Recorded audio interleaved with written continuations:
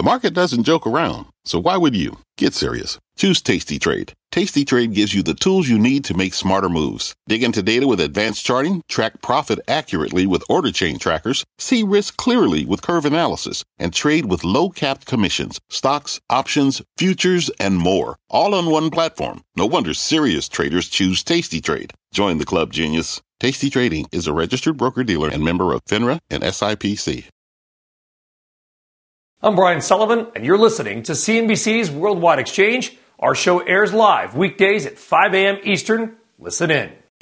It is 5 a.m. at CNBC Global Headquarters, and here's your top 5 at 5. Futures right now under pressure as the busiest week of earnings season rolls on.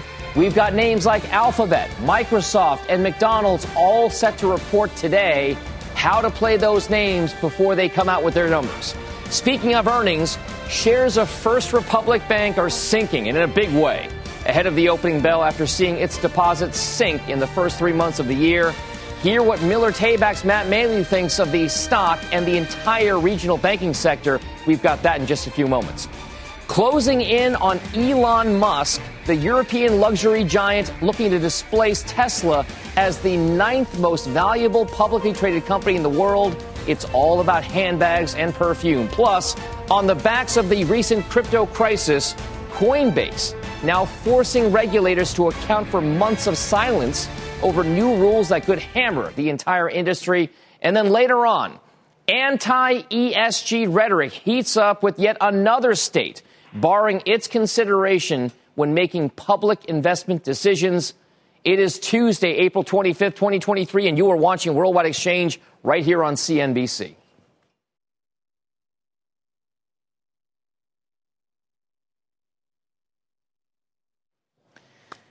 Good morning and welcome to Worldwide Exchange. I'm Dominic Chu in for Frank Holland this morning. Let's kick things off with a check on U.S. equity futures. After a mixed session yesterday, right now we are seeing red across the board. The Dow is implied lower by just around 155 points. That's off session lows. The S&P 500 down about 21 points implied, and the Nasdaq down by just around 60. So a decent move to the downside implied at the opening bell. Checking on the bond market right now, yields are, at least in some ways, moving to the downside here as we see somewhat of a bid for the safety of U.S. government debt. The benchmark U.S. Treasury note yield a hair below 3.45%. The two-year note yield 4.07%, and the 30-year long bond 3.68%. In energy, oil prices as well showing some signs of that kind of at least move that we're seeing overall in the markets on the macro side of things, although we're seeing a bit of a bid today, just around flat on the session right now for U.S. benchmark West Texas Intermediate or WTI crude. Again, flat on the session, 78.75. ICE Brent crude futures, that world benchmark gauge, just about flat as well. Nat gas down 2.5%. Also in crypto, seeing a little bit of a bid for Bitcoin, at least for right now, hovering around 27,423, the last trade up to about 0.2%. Ethereum prices off about 0.5%, nearly $1,824 and change.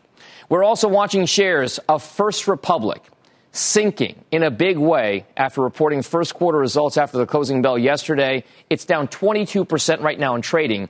A key headline: a massive deposit exodus in the first 3 months of the year. We've got much more on that story in just a moment.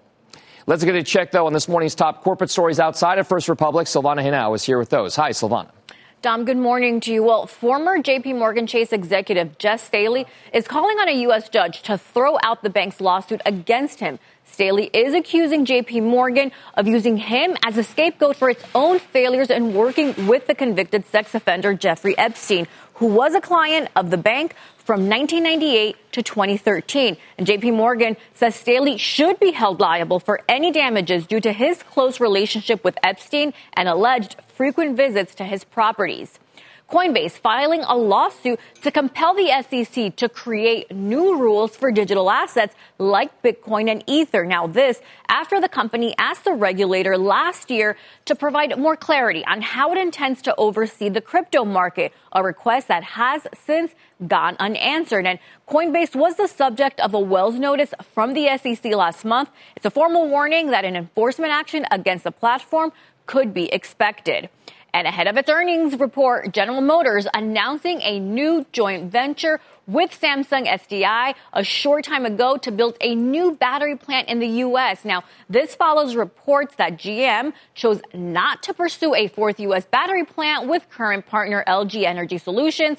The two are currently building a $2.6 billion factory in Michigan, which is set to open in 2024, Dom. All right, Silvana Henao, thank you very much for those headlines there. We appreciate it. Let's now move overseas and get a check on shares of UBS out with its first earnings report since agreeing to buy rival and embattled Swiss lender Credit Suisse. Our own Jeff Cutmore joins us now live from outside UBS HQ in Zurich, Switzerland. Good morning to you, Jeff. Hey, good morning to you, Dom. Well, the shares opened down very sharply, nearly 5% this morning. They've bounced off the lows here. The numbers, well, stable, I guess. Obvious weakness in investment banking where revenue's off 19% here. But there was net new money coming in from all regions where the bank operates.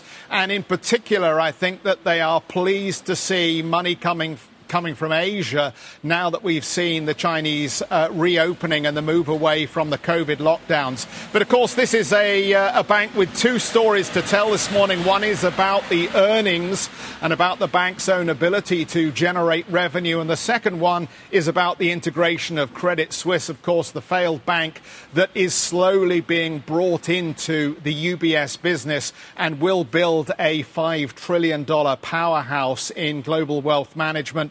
Let's hear how the CEO, Sergio Ermotti, described to me the integration risks going forward. I think that the risks are associated with the complexity. But I don't think this transaction is a risky transaction. It will take time to define the right target operating model to execute it. But this is a transaction that will create much more benefits to shareholders, clients, and also employees in the long run. So I'm confident that we will be able to manage those risks.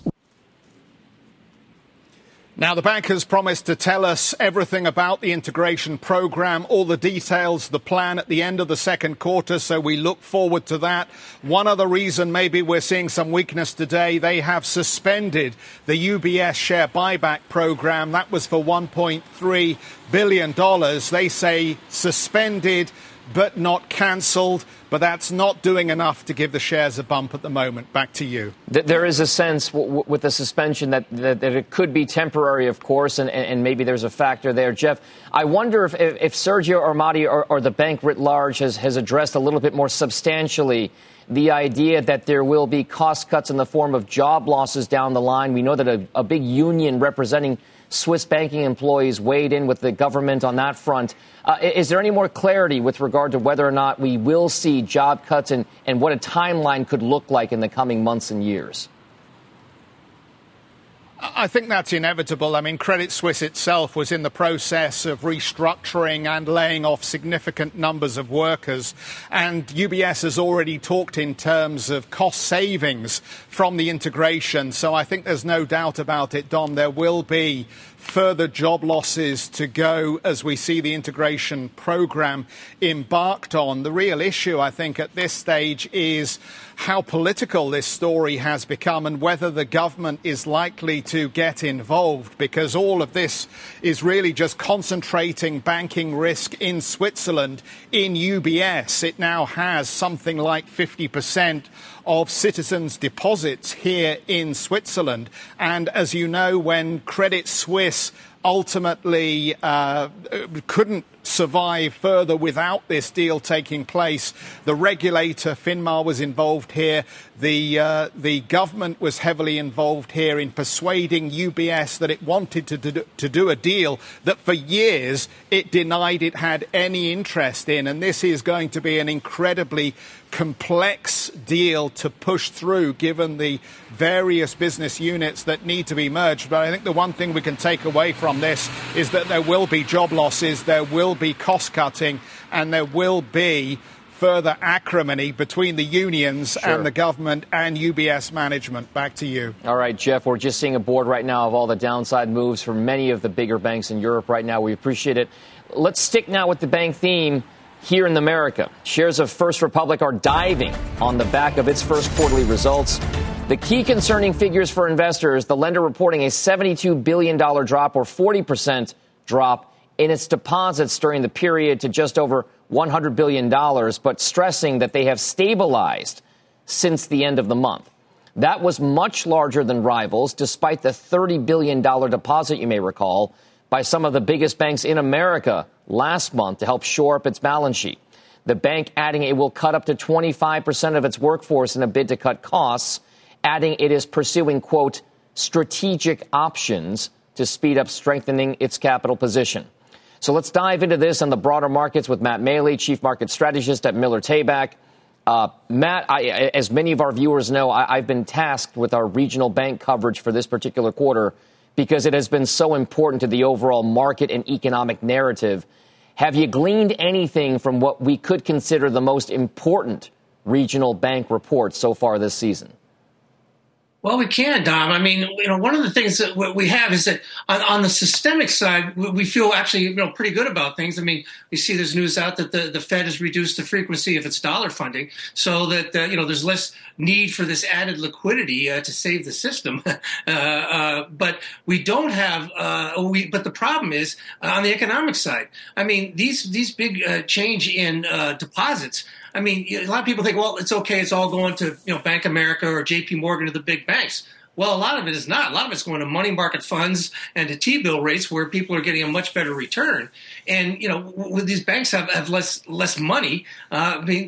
I guess my point is we don't have to wait for the senior loan officer survey to know that banks are pulling in their horns when it comes to lending. When you have less credit in the system, you're going to have a further slowdown. I guess my point is that sometimes we just have to use some common sense here when we start thinking about the odds that we're going to have a recession or not.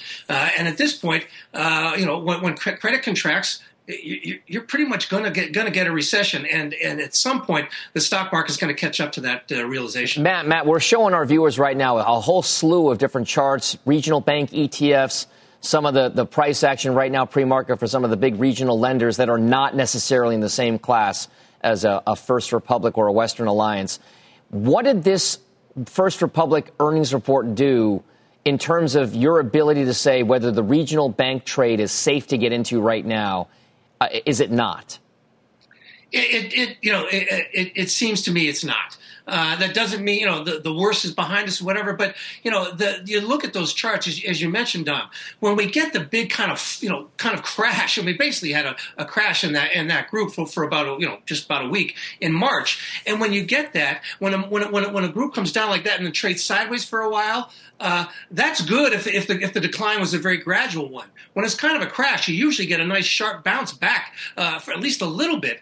We didn't even get that at all. It was a very feeble bounce, and now we're testing the bottom on the KRE. We're testing the bottom on Silicon Valley Bank. I guess my point is I think we're going to have to see more of a washout before we really see those great opportunities that some people like Bill Gross are looking for.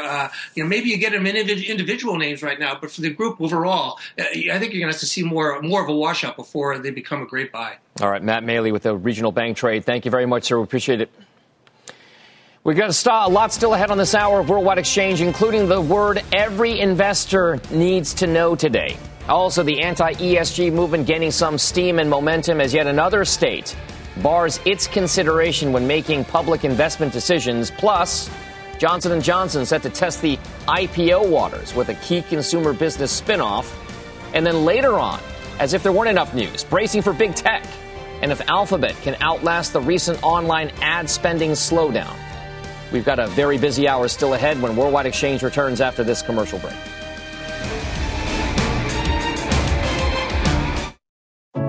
What does it mean to be rich? Maybe it's less about reaching a magic number and more about discovering the magic in life.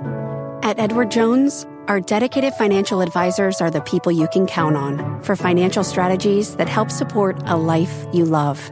Because the key to being rich is knowing what counts. Learn more about our comprehensive approach to planning at edwardjones.com/findyourrich. Edward Jones, member SIPC.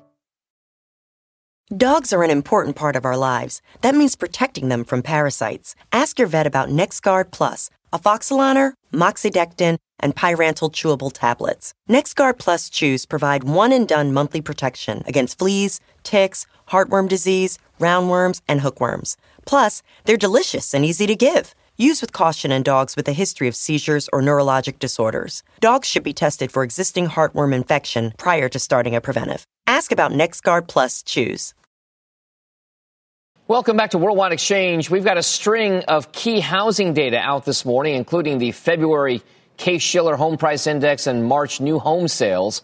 This will be the final look into the state of the U.S. housing market before the Federal Reserve's next monetary policy decision, which is, by the way, creeping up, due out next week. Interest rate traders are pricing in a more than 80% chance of a 25 basis point or 0.25% hike by Jay Powell and Company. So joining me now is Jeff Taylor, founder and managing director at Mphasis Digital Risk. I guess the big deal here is whether or not the American housing market has shifted enough fundamentally for the Fed to take it into consideration at its next policy meeting. Do you think that's the case? Thank you for having me here today. I think at the Fed a meeting coming up here on May 3rd, I think what everybody is saying, and I do agree with this, I think we're going to see a 25 basis point hike for now, and then we're going to be relying upon the data kind of going forward. What's really, I think, interesting to hear about the housing market right now is more about where the affordability issue is. 87% of houses that are sold are existing homes, 13% are new homes right now. So in order for somebody to be able to buy a existing home right now and put 5% down, they would have to be at $400,000 and making about $87,000 annually right now to afford that house. So the affordability is a little bit stretched, but it's still sort of very doable.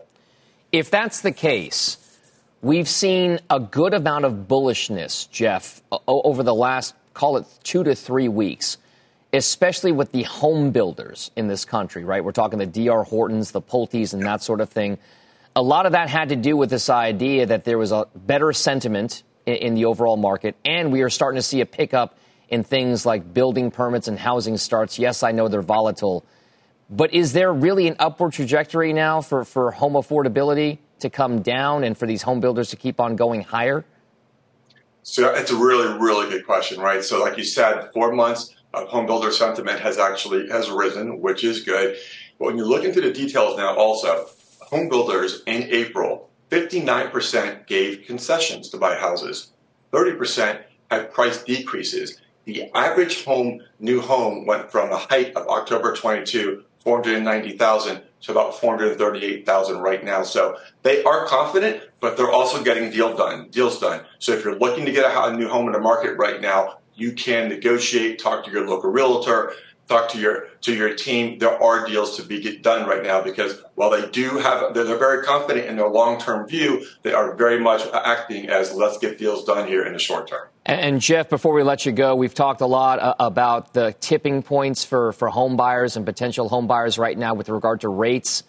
Is there a new paradigm for people in their minds about the interest rate they want on a 30-year fixed rate mortgage before they feel like it's okay to go and buy a house in your mind?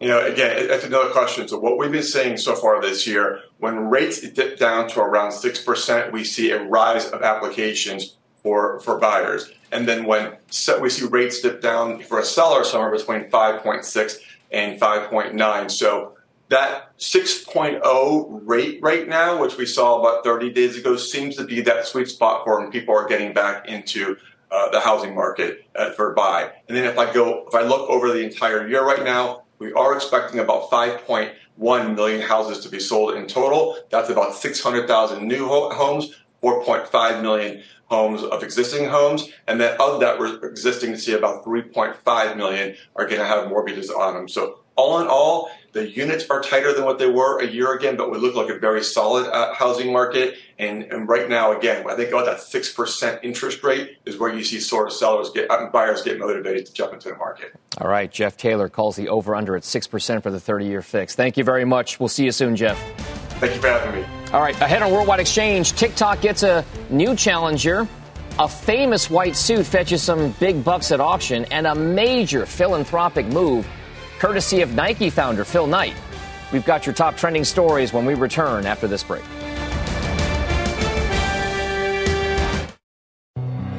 Hi, I'm Ben. I suffer from a condition called writer's block. It strikes when I'm at work. That's why I choose Canva Magic Write. It works fast, generating text in seconds, thanks to AI. Common side effects include increased productivity, compliments from coworkers, feelings of satisfaction. Now I can say bye-bye to writer's block. Ask your boss if Canva Magic Write is right for you at canva.com, designed for work. Welcome back to the show. Time now for your big money movers. 3 stock stories of the morning. We'll start with shares of Whirlpool, which are rising after beating first quarter earnings and revenues for the first quarter as demand for discretionary items like kitchen appliances starts to stabilize. The company's CFO saying he's not seeing a decline in sentiment as consumers adjust their spending habits against higher mortgage rates and a shakier housing market. Those shares 3.5% to the upside. Tenable shares moving in the opposite direction. This after the cybersecurity company topped Wall Street estimates for the quarter, but disappointed on its revenue and billings outlook. Those shares down 14%. And then watching shares of Fox after closing down nearly 3% yesterday on news it is parting ways with primetime host Tucker Carlson. This coming just days after the network agreed to pay a $787 million settlement for a defamation suit with Dominion Voting Systems. Now, news of Carlson's departure wiped out more than $500 million in the stock's value as investors assess how the cancellation of one of Fox's top-rated programs will impact the network going forward.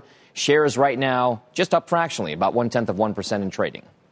Well, let's get a check now on this morning's other top headlines. NBC's Philip Mena is in New York with the latest. Good morning, Philip. Hi, Dom. Good morning. A ceasefire is currently holding in Sudan. It went into effect at midnight local time. The 3-day ceasefire was announced late last night by U.S. Secretary of State Antony Blinken.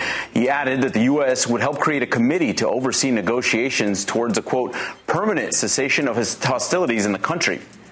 Now to Georgia, where the district attorney of Fulton County will announce whether or not she plans to charge former President Trump and others as soon as this summer. It's part of Fani Willis's investigation into possible criminal interference into how the 2020 election played out in her state, which was won by President Biden. In a letter to local law enforcement, Willis said the decision will come as soon as July 11th. Finally, after 18 years under center with the Packers, one of the NFL's best players is on the move. The New York Jets traded for 4-time MVP Aaron Rodgers. He led the Packers to a Super Bowl victory after the 2010 season, which coincidentally was the last year that the Jets made the playoffs. The deal sees New York and Green Bay swap first-round picks in this year's NFL draft. So, Aaron Rodgers is once again following in his predecessor Brett Favre's footsteps, coming to New York after a very storied career in Green Bay. And, of course, Green Bay starts the Jordan Love era over there. That's right. Thank you very much, Philip Mena. We'll see you soon. You got it. Straight ahead on the show, your morning call sheet and a check on some of this morning's biggest calls by firms you know and names you likely own, including Goldman getting bullish on one big player in e-commerce. We'll be back after this break. Just moments away from 5:30 a.m. in New York, and we are just getting started here on Worldwide Exchange. So here's what's on deck. Big tech earnings starting to roll out today with Microsoft and Alphabet kicking things off after the closing bell. The key metrics you need to watch for when those results cross. Also, shares of First Republic getting slammed on the back of its quarterly results, revealing a dramatic drop in deposits and warning it's looking at options to shore up its finances.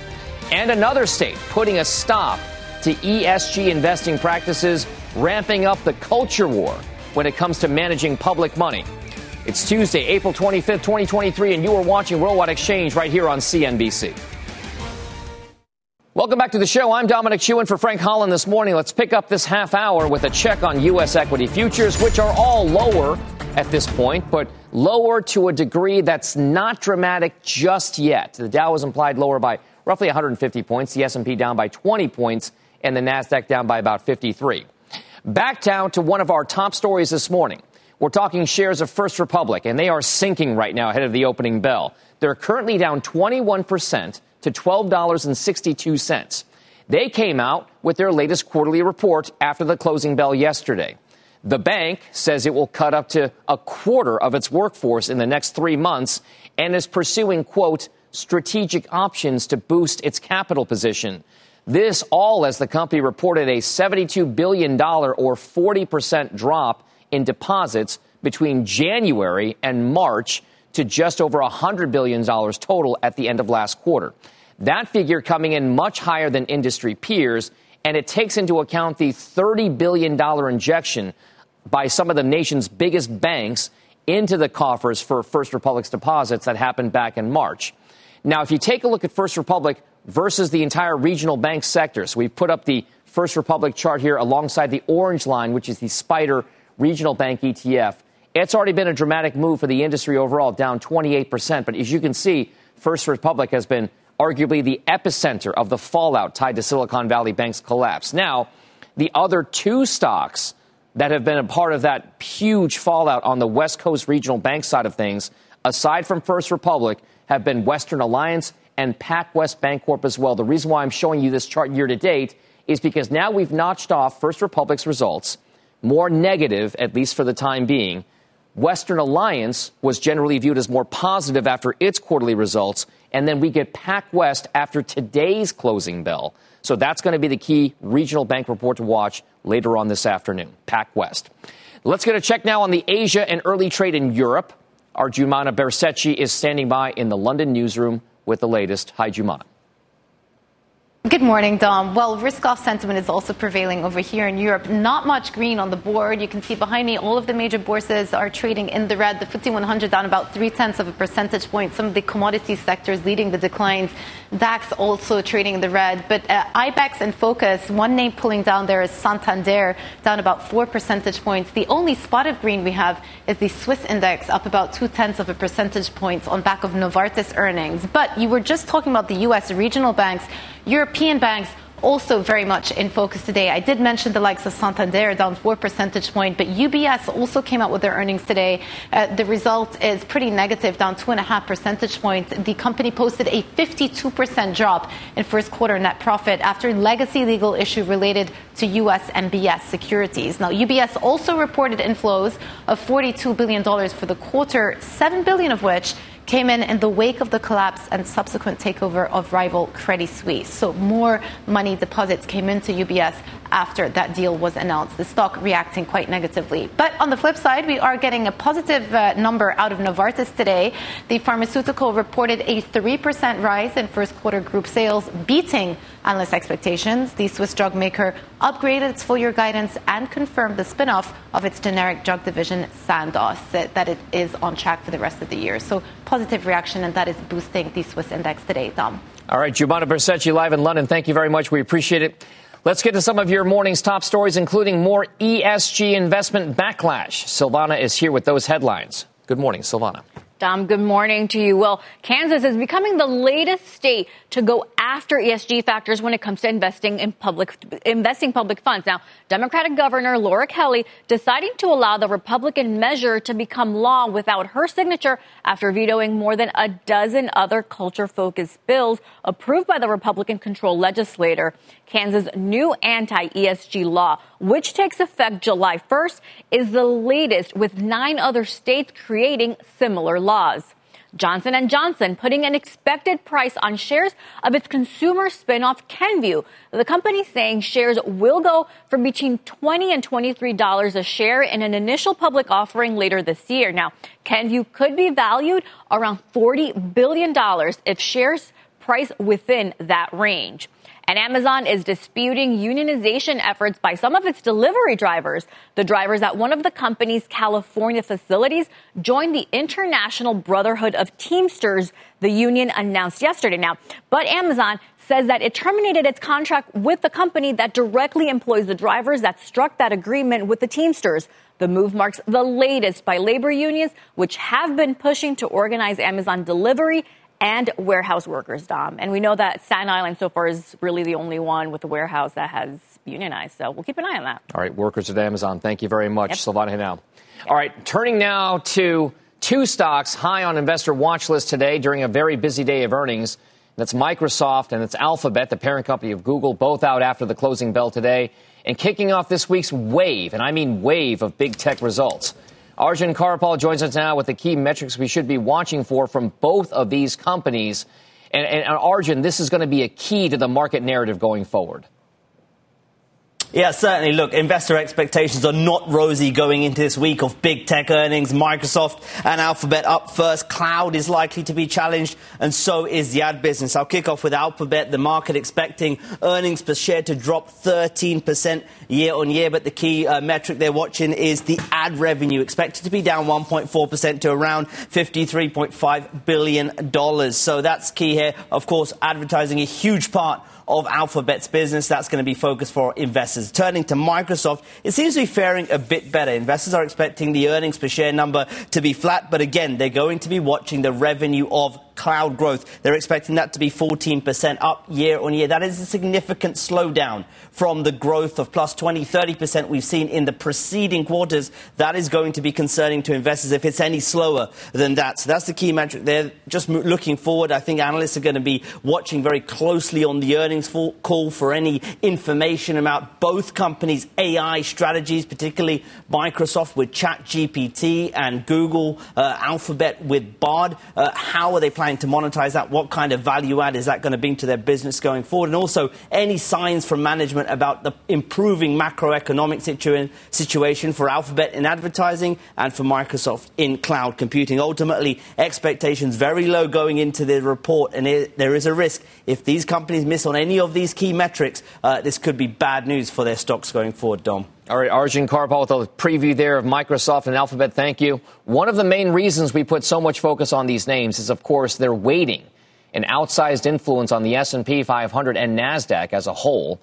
Big tech has been responsible for much of the index's 8% gain for the S&P so far this year. Now, overall, mega cap technology, and we're going to put Alphabet in that category, Microsoft, Apple, and more, have a market dominance, 22% of the overall weighting. The other 496 companies make up the balance of the value.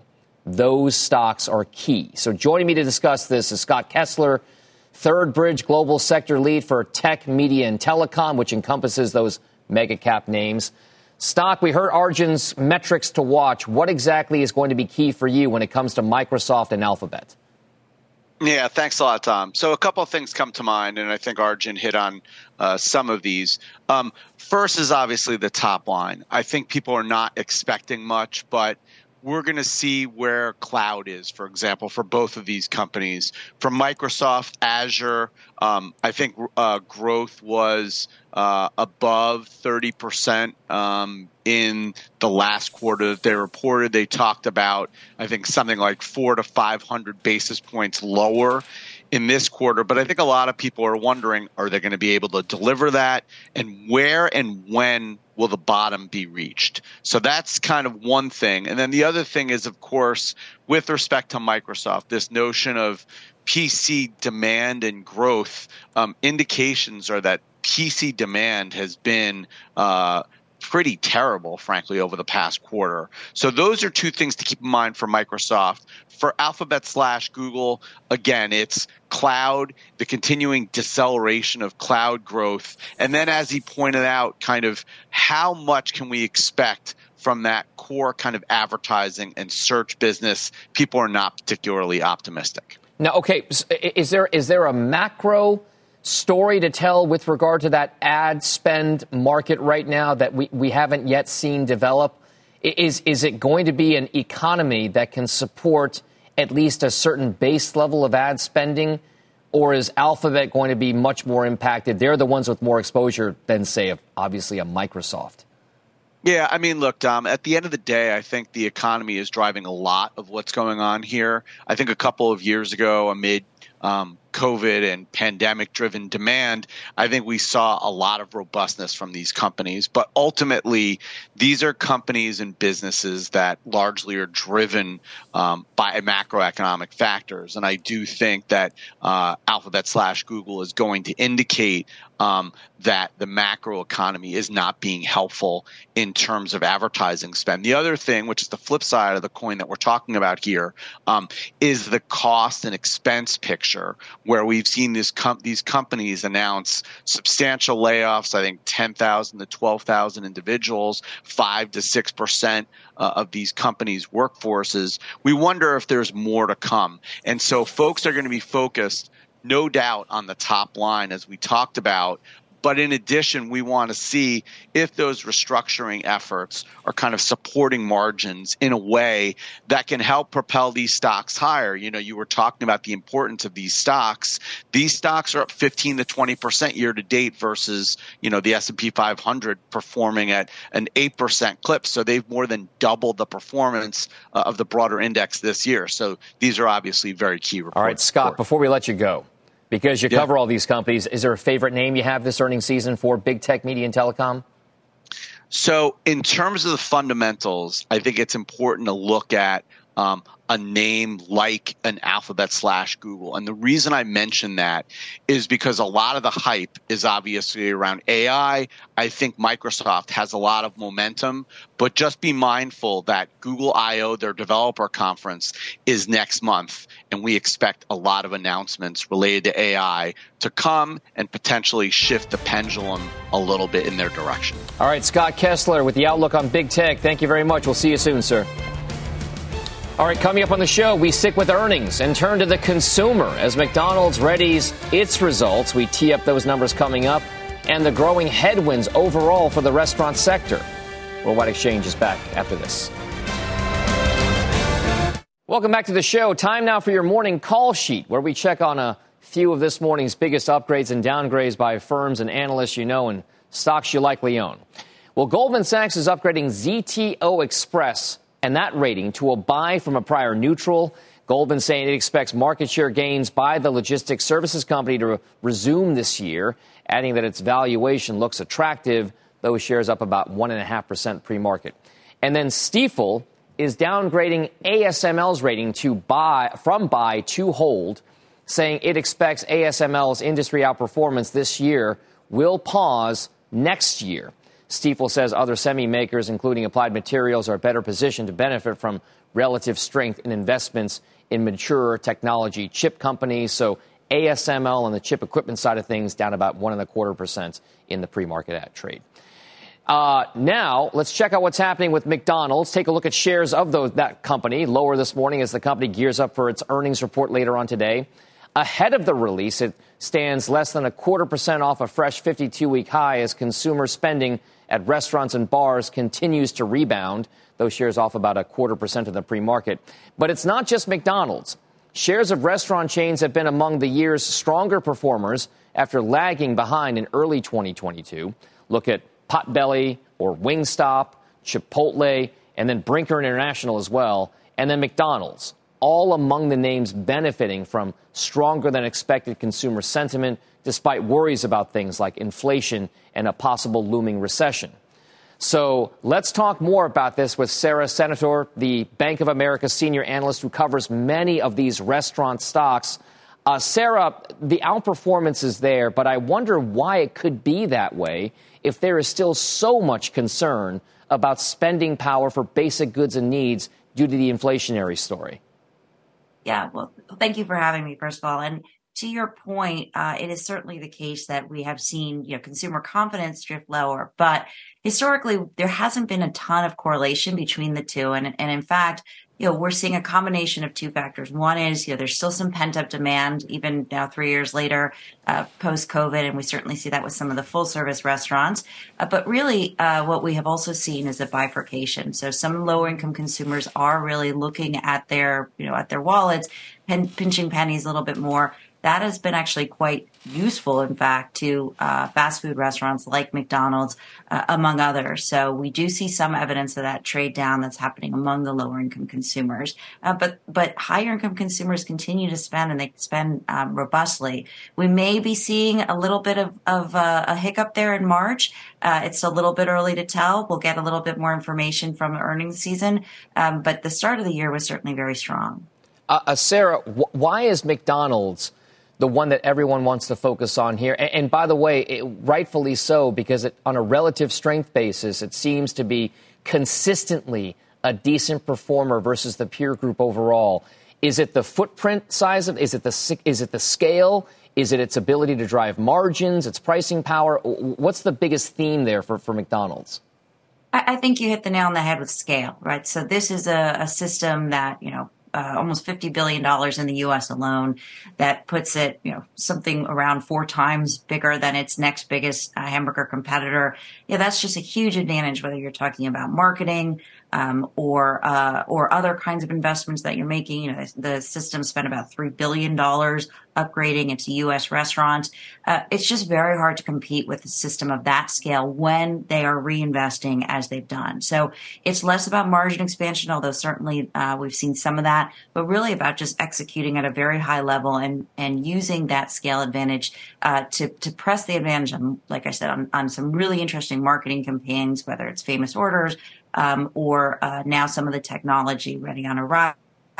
And even food quality when you think about the better burgers that they're rolling out. So across the board, they've done a really nice job of executing. And Sara, before we let you go, we're focused on McDonald's because of the earnings report later on this morning. When it comes to quick service restaurants, in your mind, given the current market dynamic and valuation, is it McDonald's the best play for QSR, or is it something like QSR? We have a preference between those two, certainly for McDonald's. All the scale advantages that I mentioned, and we have just seen this before. When the environment gets more difficult, it really when the best operations and the best execution shine, and that's something that McDonald's has right now in spades. All right. There's some momentum for Burger King, but Sara says she likes McDonald's. Thank you very much, Sara. We appreciate it. Thank you. All right. Ahead on the show, the one word every investor needs to know today. We've got Crossmark Global's Victoria Fernandez laying out the stocks that are high on her shopping list. We'll be right back after this.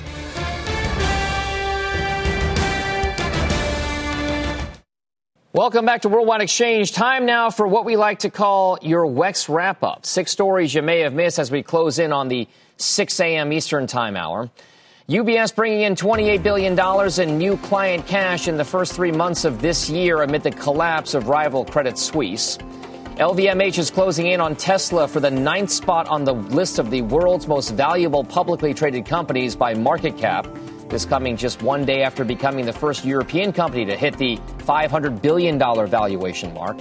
Coinbase filing a lawsuit to compel the SEC to create new rules for digital assets. This after the company asked the regulator last year to provide more clarity on how it intends to oversee the crypto market. Ahead of earnings, General Motors announcing a new joint venture with Samsung SDI this morning to build a new battery plant in the U.S. The player planned to invest more than $3 billion on the project. Netflix says it plans to invest $2.5 billion in South Korea over the next 4 years, with plans to boost production of Korean TV series, movies, and unscripted shows.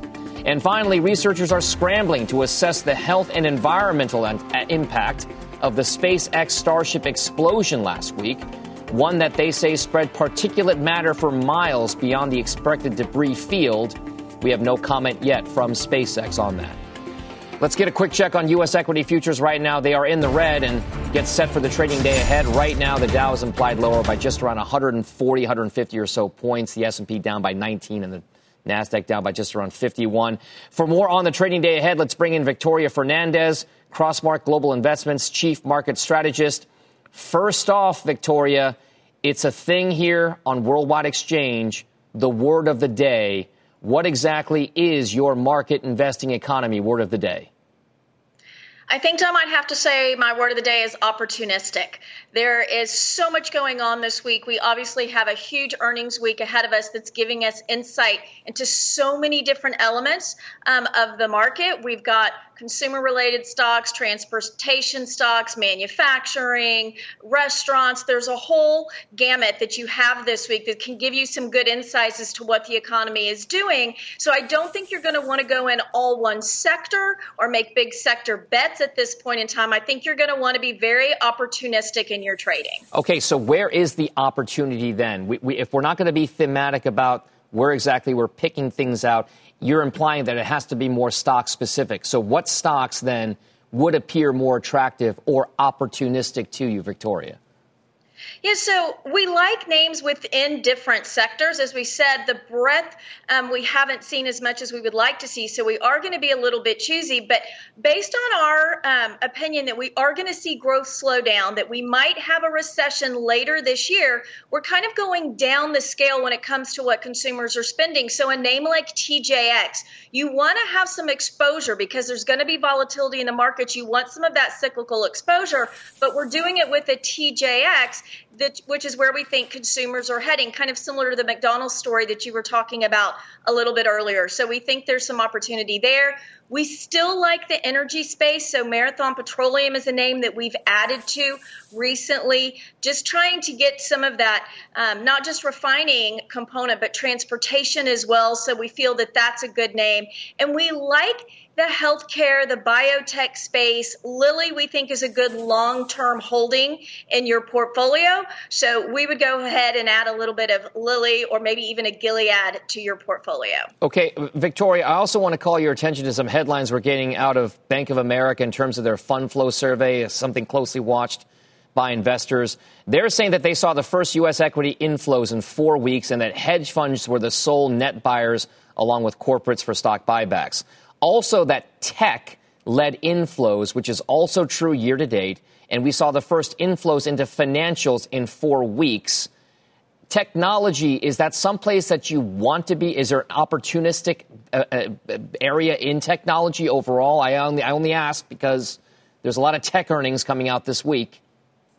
No, you're right. It's a busy week for tech. If we're going in the tech space, we're not going to go for some of these high-flying, these FANG names where we have had massive run-ups so far this year. We're going to look at some of the names, maybe like an IBM or like a Cisco. I think you can find some tech names that have more growth opportunity associated with them from where they currently sit versus a name like an NVIDIA or another name that has gone really high, Tesla, for example, some of these others. So I would look maybe at a different class, the what we call less sexy names. Sure. In the tech space, more profitable tech.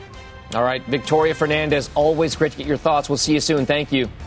Thanks, Dom. All right. That does it for us here on Worldwide Exchange. Squawk Box picks up the market coverage coming up next. They've got a slew of earnings to cover. They'll be up here. We'll see you tomorrow.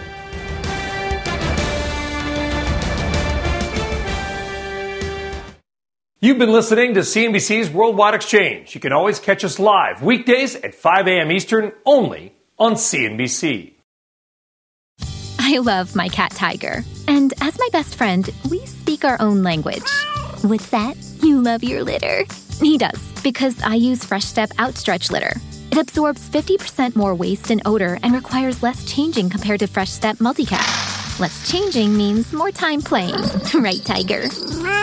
That's a yes.